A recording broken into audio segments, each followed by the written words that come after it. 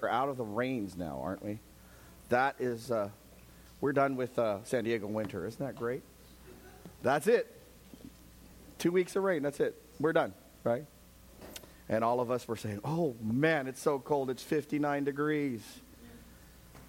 But I think we're done with San Diego winter.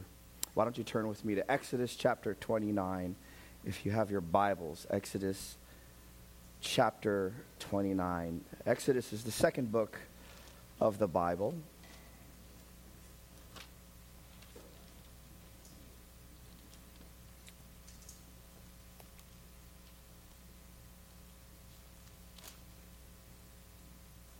And why don't we pray? Father, we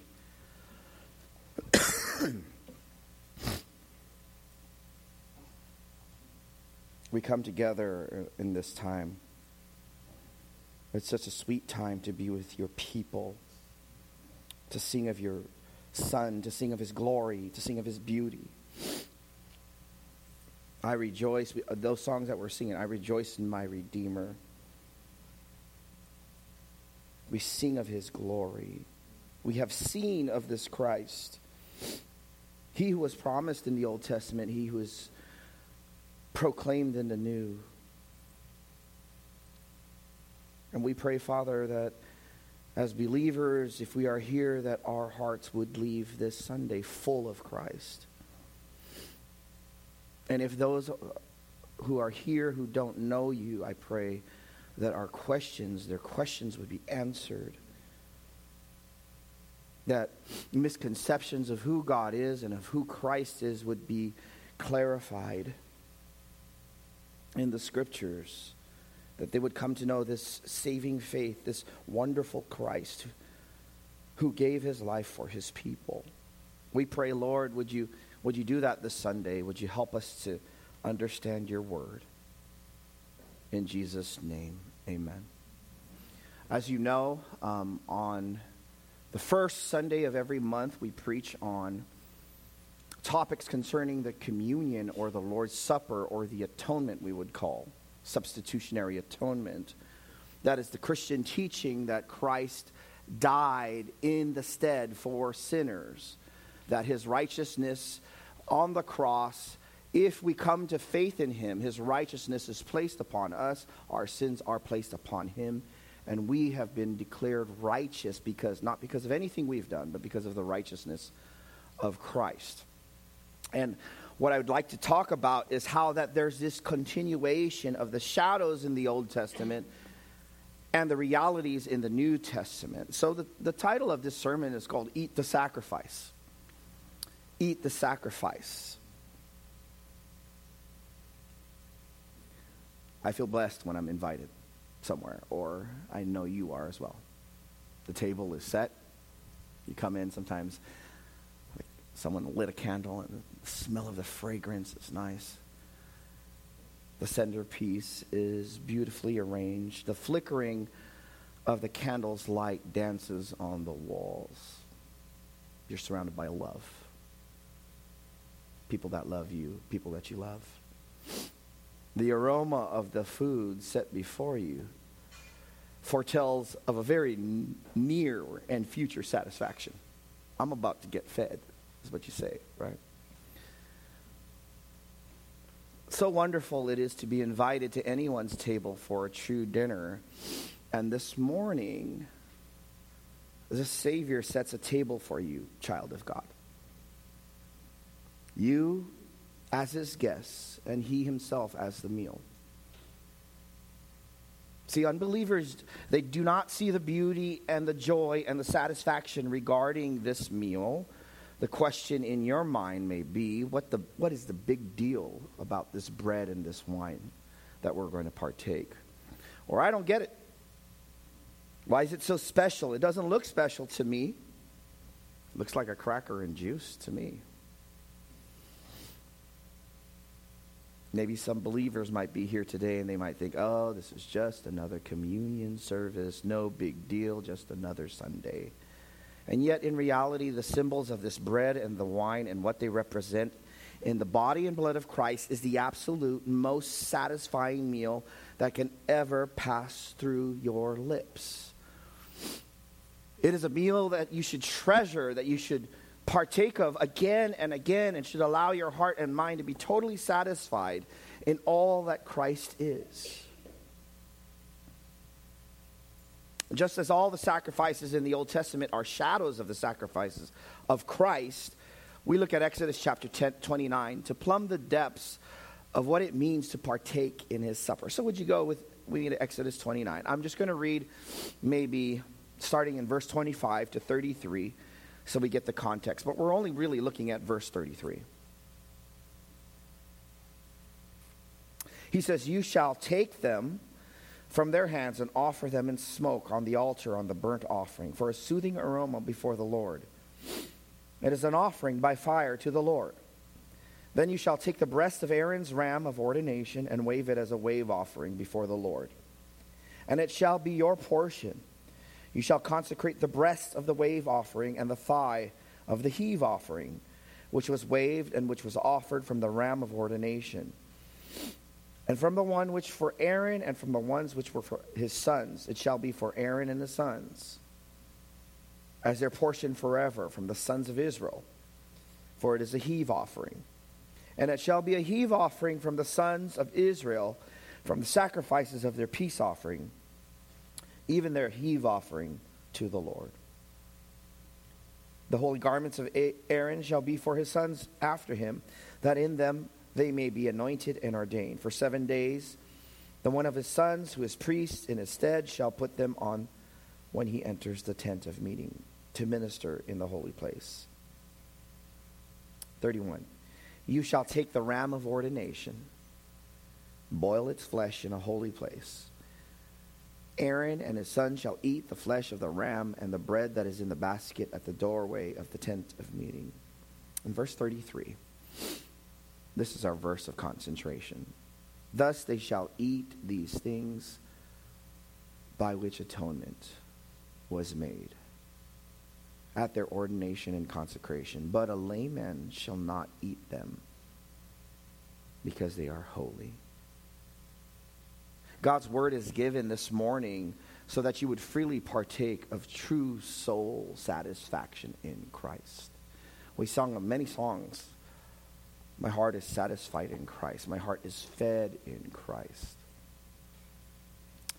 Here, God is establishing the priesthood in the old covenant with Aaron and his descendants. And in the old covenant, there is much to glean from as we see parallels with the new. To freely partake of true soul satisfaction in Christ, first you have to find enjoyment in the meal. Find enjoyment in the meal. How sweet it is to be with believers and to share a meal together. And how wonderful it is that the Savior has given us a reminder by mirroring the Aaronic priesthood and setting the table now as Christ is our meal. Now you may think right now, let's eat. And I would agree. The food is for the eating. Shouldn't overcomplicate things, right? But in the Old Testament, the sacrifices and the priests who partook of the sacrifices, they're taking of the shadows of Christ. And this is very, very clear. In the New Testament, it is the explicit, ultimate sacrifice of Christ, who by his body and his blood made an atonement for his people. If you recall, let me just read this for you. In Hebrews chapter 10, verses 11 to 14. Hebrews, if you're ever confused about the Old Testament, Hebrews is the great transition book. But Hebrews chapter 10, verses 11 to 14 says, "And every priest stands daily at his service, offering repeatedly the same sacrifices, which can never take away sins. But when Christ had offered for all time a single sacrifice for sins, he sat down at the right hand of God, waiting from that time until his enemies should be made a footstool for his feet. For by a single offering he has perfected for all time those who are being sanctified." And so here's what the author of Hebrews is saying.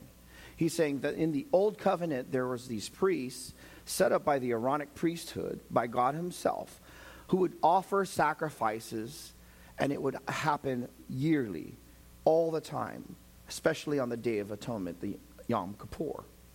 And what that did was it set up a picture for the people of God to understand that for forgiveness of sins, there needed to be blood. For forgiveness of sins, someone innocent, something innocent needed to be shed. But in the hearts of the priests and the hearts of the people, guilt would always remain as they did this outward expression. The writer of Hebrews knows that this is what's happening. And he looks at the text and he looks at what Christ has done. And he says now Christ has offered, in verse 12 of Hebrews 10, Christ has offered for all time a single sacrifice for all sins. And he sat down at the right hand of God. Much can be preached about that. So he sets this connection between the priesthood and what Christ has done. And now we see, in other words, the ram that is foreshadowed is our substitute for sins, where Christ is our substitute. Notice in Exodus 29, verses 10 and 19. Look at verse 10. Then you shall bring the bull before the tent of meeting, and Aaron and his sons shall lay their hands on the head of the bull. Notice verse 19. They say it again. Then you shall take the other ram, and Aaron and the sons shall lay their hands on the head of the ram. And what that's signifying to the people is that this should be happening to us. Because of our unfaithfulness to God. Because of we promised God that we would follow him, and we have sinned against him. We've not believed his promises. We chase after idols in our heart that we allow to run rampant in our lives. And so we place our hands upon this ram as a mediator, saying that our sins will be placed upon this animal, this innocent animal that did not sin. And as we do this, this is a symbol of what's going to happen in the future. That this innocent Christ would come down, die for the sins of his people, but in a sense we would be placing our hands on him as well. Casting our sins upon him, identifying with this Christ, so that his righteous blood, his righteousness would be put upon us. That's exactly what's happening in this picture of Exodus chapter 29. And while placing your hands on the sacrifice is an outward act, notice in verse 33, it says, thus they shall eat. This eating is more personal. It's an inward participation. It's no longer an outward participation. It's an inward participation. If you are to be saved, if you are not yet saved, you can't enjoy this meal. You've not placed your hand upon that sacrifice. You've not said, this is my Christ. This is the one who has died for me and died for my sins. If you take the elements of bread and wine and yet you reject in your heart the person whom they symbolize, it's better not to take it, but rather be reconciled with the host in the forgiveness he affords, and then come to the table. Repent and believe in Christ, then come. The new birth in Christ begins your new life, and the communion in Christ sustains it. It's not the other way around. Now, how do you enjoy this meal? First, there must be a participation. There must be a participation. You notice, he says, they shall eat. We would usually just kind of gloss over that. What does that mean? But indeed, eating is very personal, isn't it? I'm going to say some obvious things. No one can eat for you. Correct? No one could eat for you. No one could eat or drink for you. The bread goes through your mouth, down your throat, to your stomach, to build you up and to nourish you, to be a part of you. When you partake of Christ, you must do this yourself. My friend, young people, if your parents are saved, you are not going to be saved because of your parents' faith. You're not going to be changed because of what your parents are doing, but because of what mom is doing. Your faith is your faith.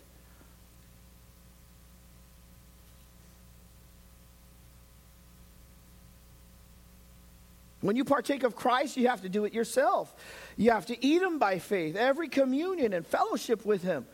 This can't be done by your friends or your family. No one can take your place. It's got to be you. Personally you, distinctly you, directly you. Eat. You receive the Lord yourself, only for yourself, no one else, so that this life will be yours, and yours his. And the bread becomes assimilated in your body as a symbol of spiritual reality, that Christ be assimilated to you. And by the way, just to say this, I know Jeremy's going to go over this. There is nothing mystical in the cracker and in the juice, or we would call the bread and the wine. There's nothing mystical. They're simply symbols of a greater reality. This is what Jesus has said, do this in remembrance of me.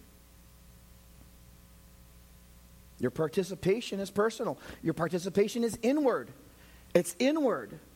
Notice, when you eat of Christ, you receive him with your heart and your spirit. He is not a Christ still stuck on a cross, but he is one who's on his throne on high. And now he reigns presently in your heart as a reality. Didn't Paul say in Galatians 2:20, if you remember the verse, repeat with me, I have been crucified with Christ. What is it? It is no longer I who live. Please, what?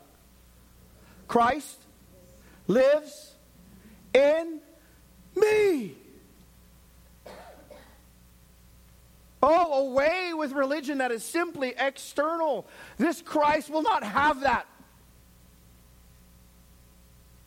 He will not have a faith that is someone else's. He will not have a faith that is not personal. He will not have a faith that is not your heart, your own spirit. He will not have a faith that is simply nominal, yet his life is not there. It is inward. Your participation is personal, it's inward. Your participation is active. Forgive me for saying that which is simple, but it's not like, food is not like air that is just simply around you.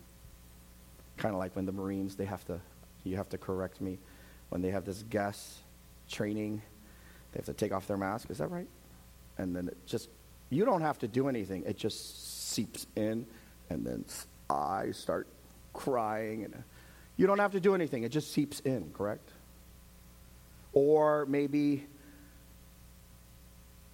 you fall into something and oil starts to penetrate into your flesh, and there's no active energy exerted. But eating of Christ is active. You don't eat when you're asleep. Well, most of you don't eat when you're asleep, right?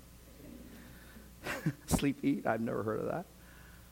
You eat with the full purpose of ingesting what is before you. And so it is with Christ. You must eat upon him with an exercise of your will and your strength in your being, that when you eat, it's because you feel a need, and when it is done, you have this sense of satisfaction. The nearness of his presence is your satisfaction. And just like the physical food, you eat because you're hungry, and the food satisfies. Spiritually speaking, once you become a believer by trusting in the person and work of Christ and repent from your sins and are born again, you can feast immediately. Amen. Sometimes we're a wrestling family. That's what we do. Right. Sometimes my son has to cut weight, and he's like, Dad, I feel weak. I cut weight for this weight class.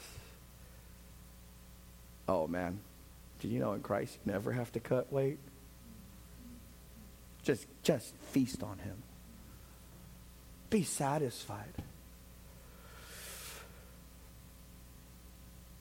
Yeah, and to belabor the point, your participation is satisfying. My friends, what a sweet satisfaction comes to those who feed on Christ.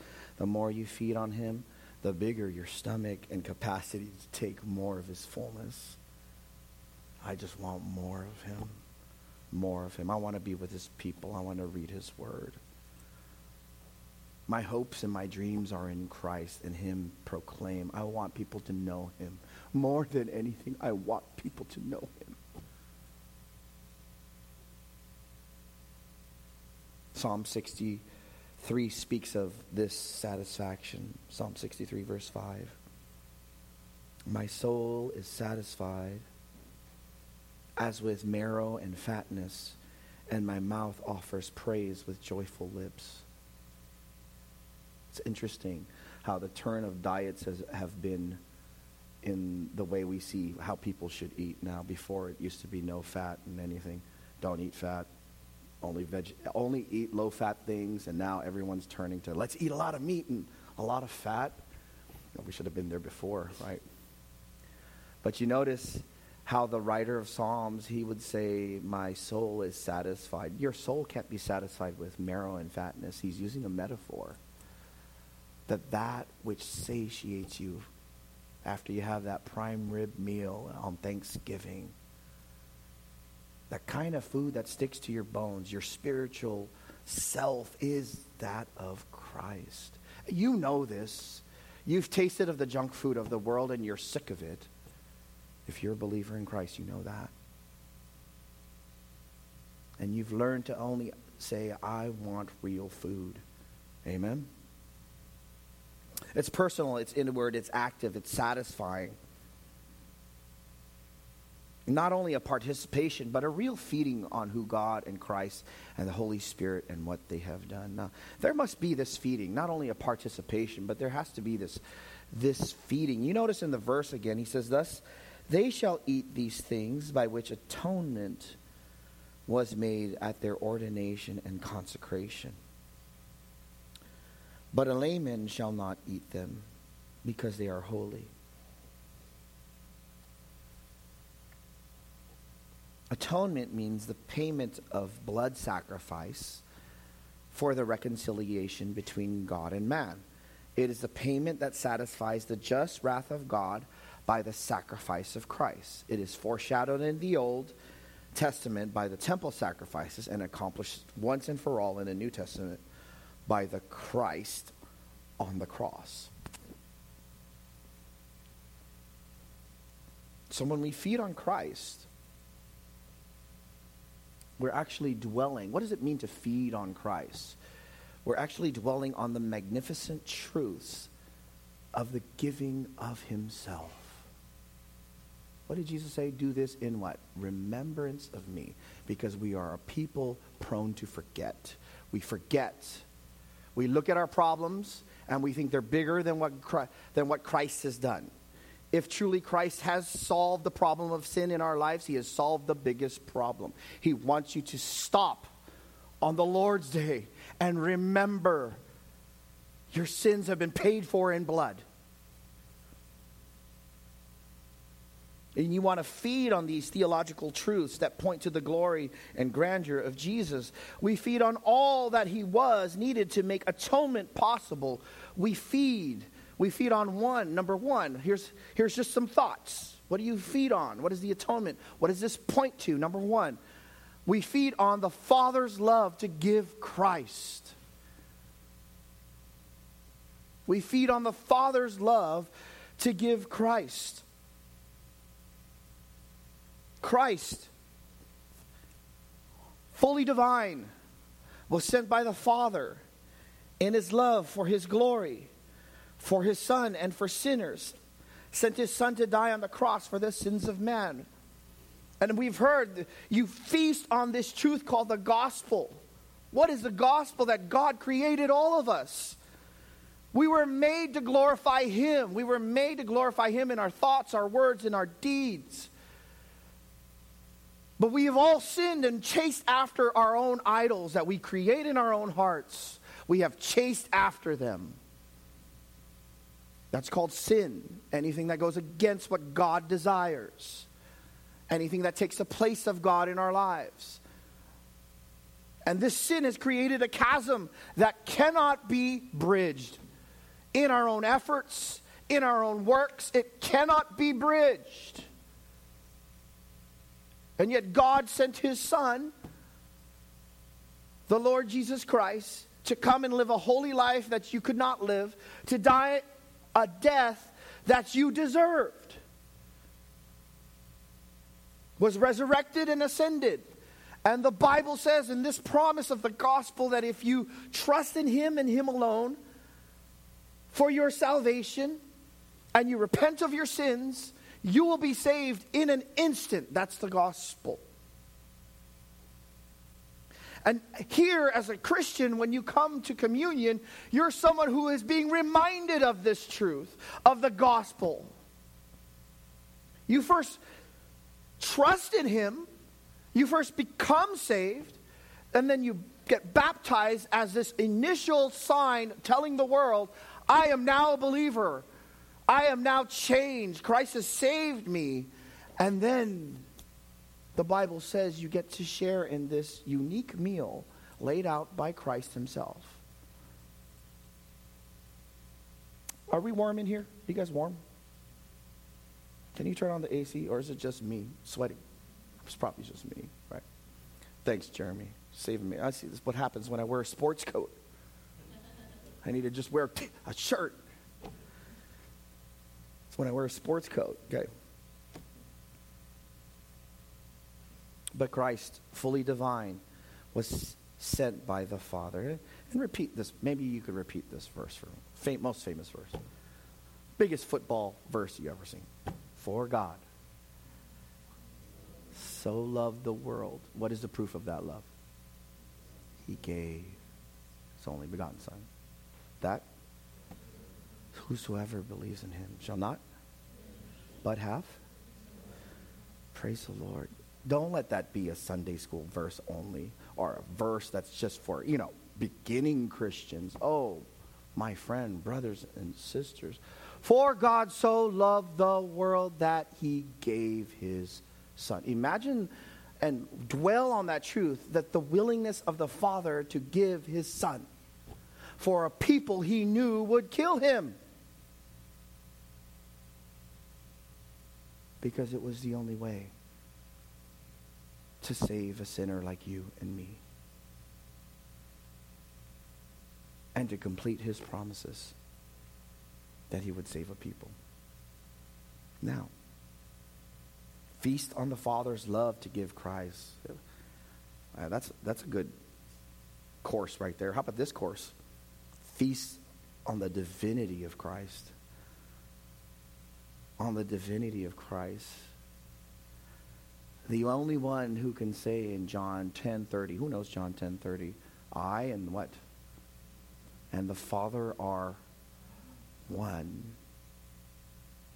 How about in John 8, before Abraham was, what? I am. In the beginning was the Word, and the Word was with God, and the Word was God. Right? And the Word became, verse 14, what? Flesh, and dwelt amongst us. This is the Christ, brothers and sisters. The Word became flesh and dwelt amongst us. This is the uniqueness of Jesus. That's a delicious course, isn't it? How about this? How about the next one? How about the humanity of Christ? The humanity of Christ, right?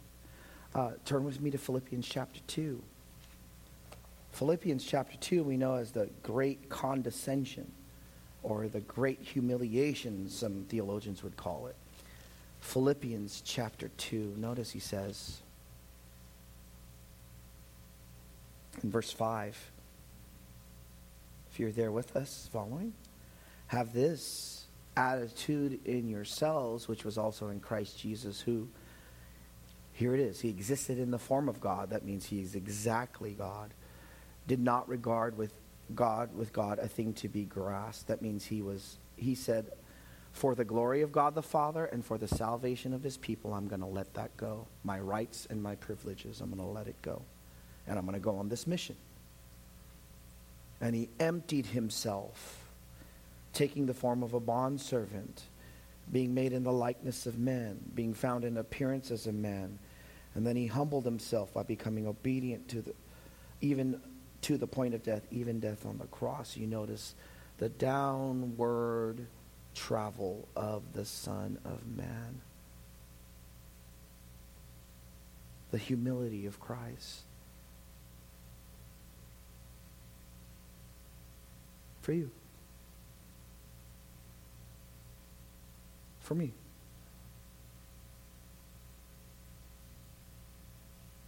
Don't you love it when you have a long-lost friend takes a flight to come see you because you've moved far away? Wouldn't you say that? What do you say? Thank you for coming and visiting me. You came all that way, right? There is no one who has come farther than Christ.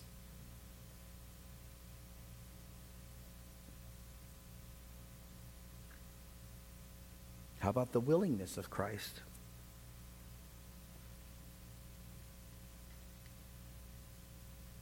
You ever tell, I'm not trying to embarrass my kids, sorry guys. I'm not going to even give names, but you ever give chores to your kids, maybe if you're a parent? And outwardly they do it, but inwardly they're not there. Fine, I'll take the garbage out. I'll take it. Outwardly they do it, but inwardly they are not willing. And then we have to have a talk about their hearts, right? Because we don't want outward obedience. We're actually going for the heart. But I only give that example because there's no unwillingness in Christ to come for you. He's not like the Savior who says, fine, I'll go save them.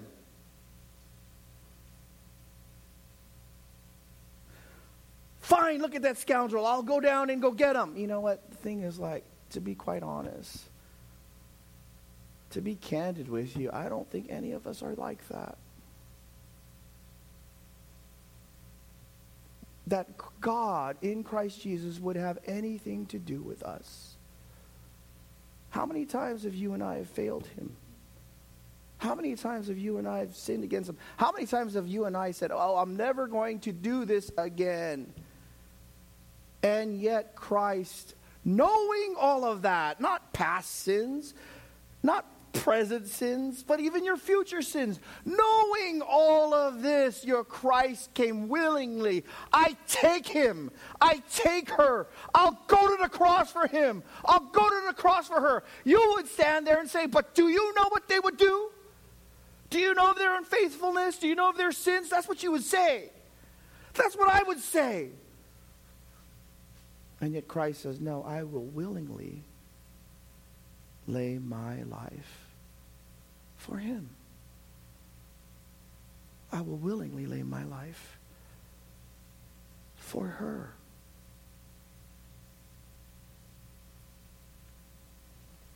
The psalmist in Psalm 40 exclaims this kind of delight. He says, I delight to do thy will, O God.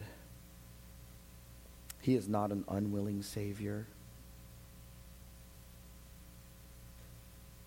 I think some people feel that, you know. There are folks who you walk in the street and you share the gospel with them and they'll tell you up front, I've never sinned. No, I never murdered anyone. I'm okay. I don't need your gospel, right? Then there are folks who know they've sinned. They know they've made a mess of their lives. They know they've hurt relationships. They know they've, you can say whatever, stole, hated people, committed great atrocities.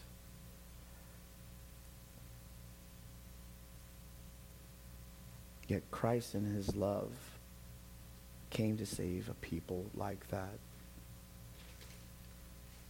Can you not feast on that love? Don't tell me that won't help you in the week. Amen. Don't tell me that won't help you in the week. You will have completion. Feed on the fact that Christ said on the cross, it is finished. completion of Christ, fellowship through Christ. He is not ashamed to call you his brother. There is satisfaction through Christ. In thy presence is pleasures forever. We could dwell on this over and over. But brothers and sisters, what brings your heart to a healthy beat in Jesus is a dwelling on the truths, dwelling on the promises, dwelling on what Christ has done for you. And I will tell you, there is no Michelin-rated restaurant that can serve a better meal, a better soul-satisfying meal than the Lord Jesus Christ. When you can say, not because of me, but because of what he has done, my sins are paid.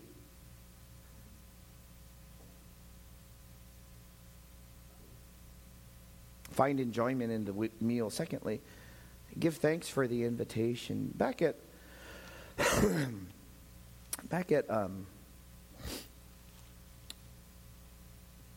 Exodus 29.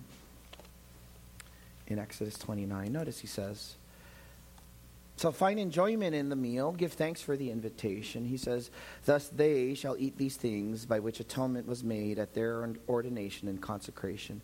But a layman shall not eat them because they are holy.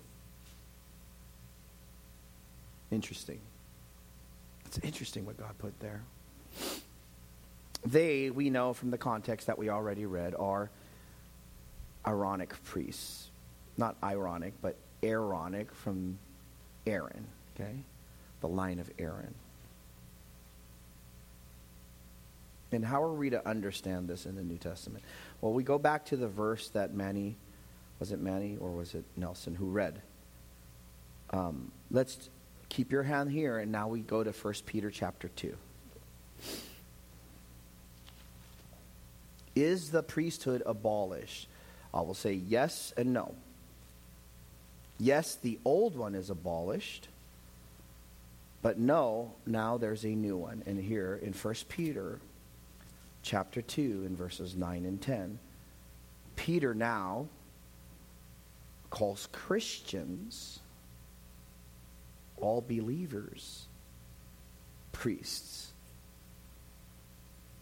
And so this is now called the doctrine of the priesthood of all believers. What does that mean? It simply means that there is no separation between the man and God. If you are in Christ Jesus, you have full access to God himself. There is one mediator between God and man, that is the man Christ Jesus. Now, he says, notice in chapter 2, verses 9 to 10,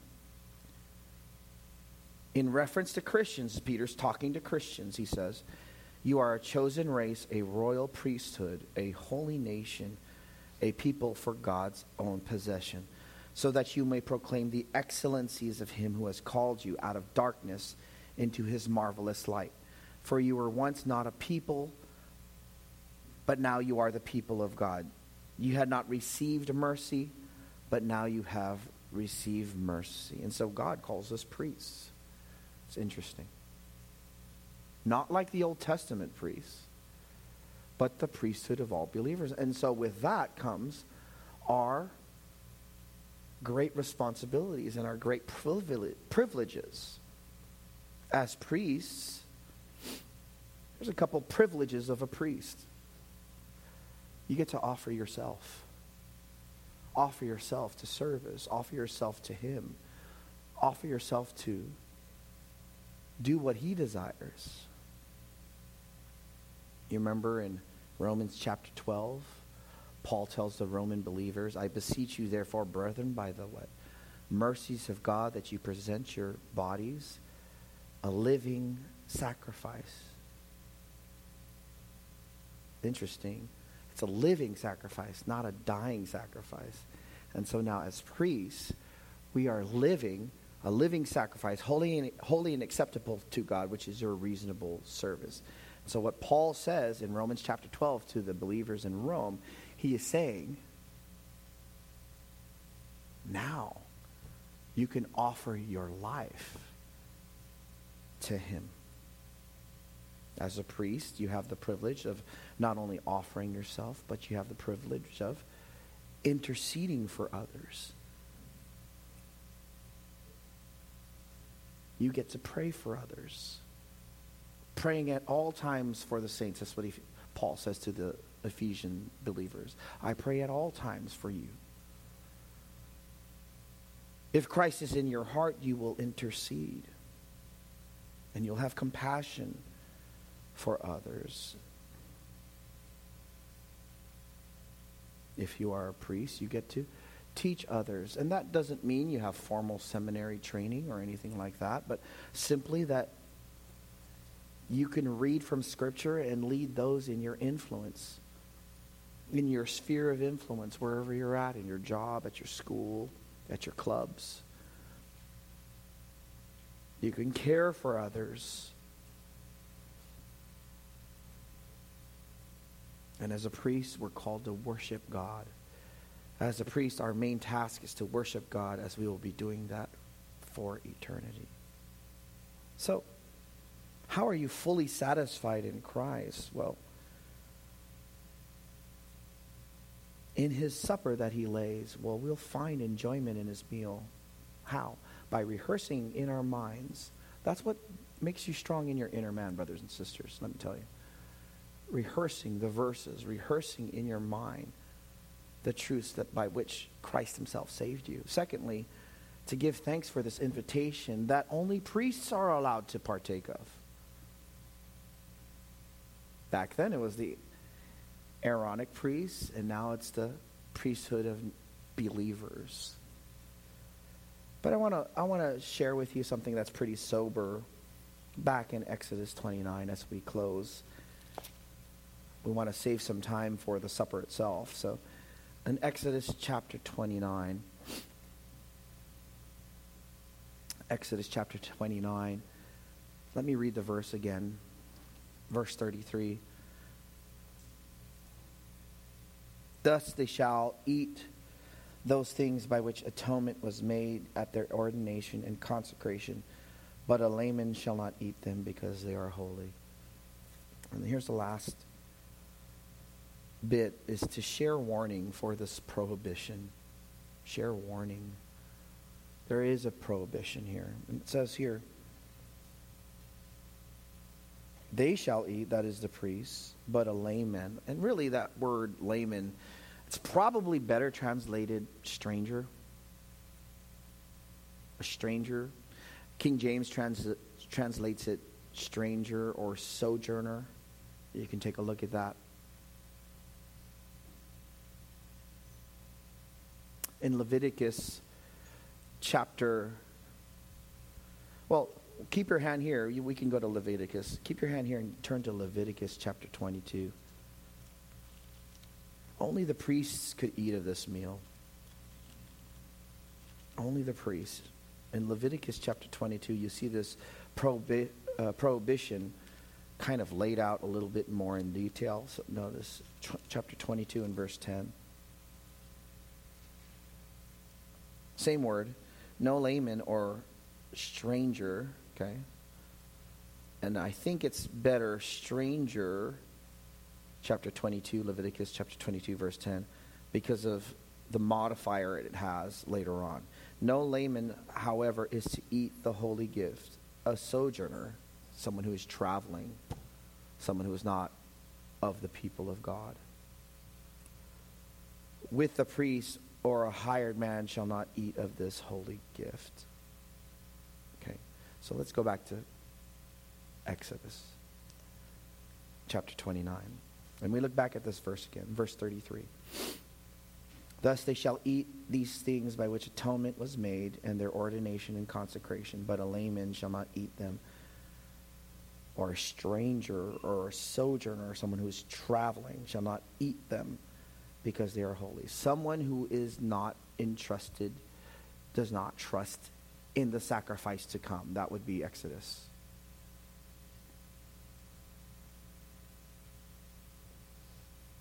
So first, if you're a stranger, you cannot eat.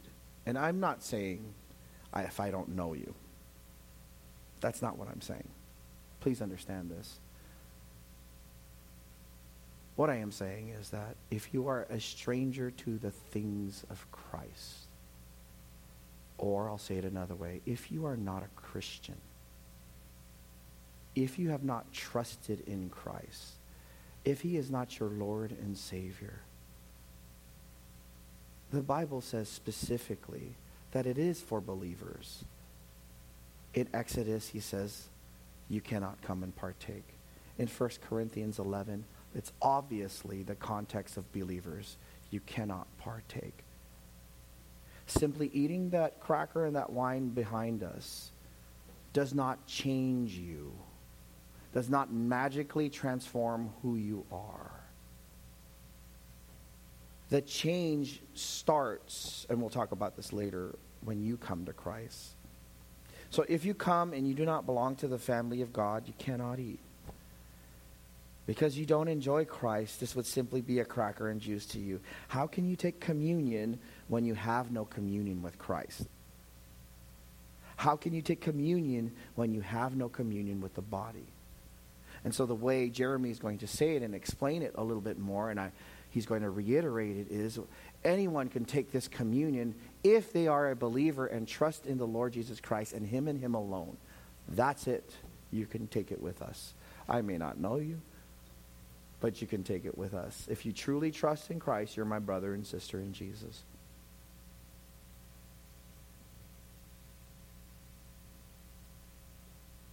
Second,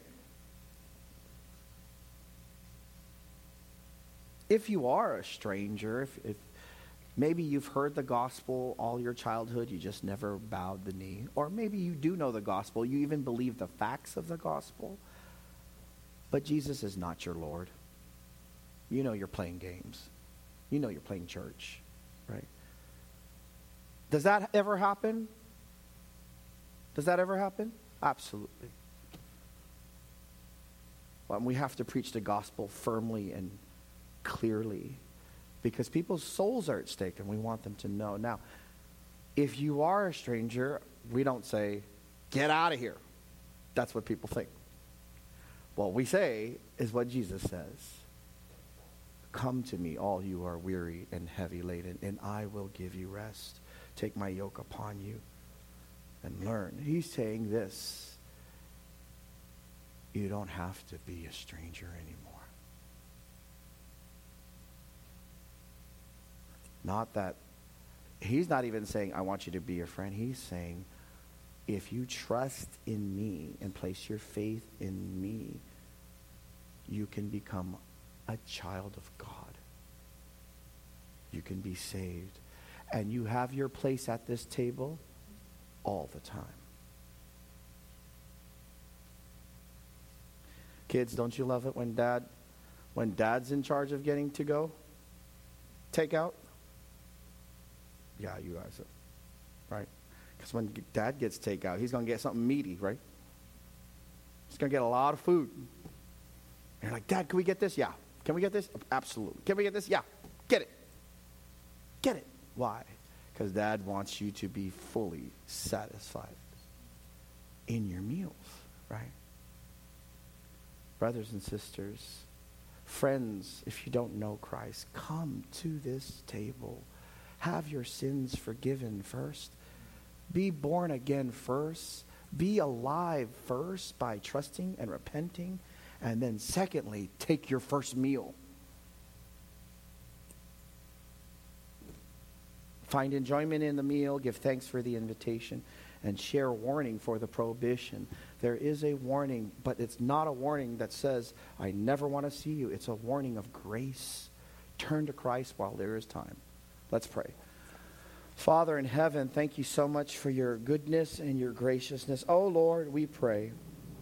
Would we be satisfied in Christ, all of us, those who know you and those who have not yet come to know you. May they find their true joy and satisfaction because their sins have been forgiven. They have been washed clean. They can go to sleep tonight with no guilt because you've taken it all away. You've seen what they have done in the secret room, and God, you have washed that away. And we thank you. Help us to sing.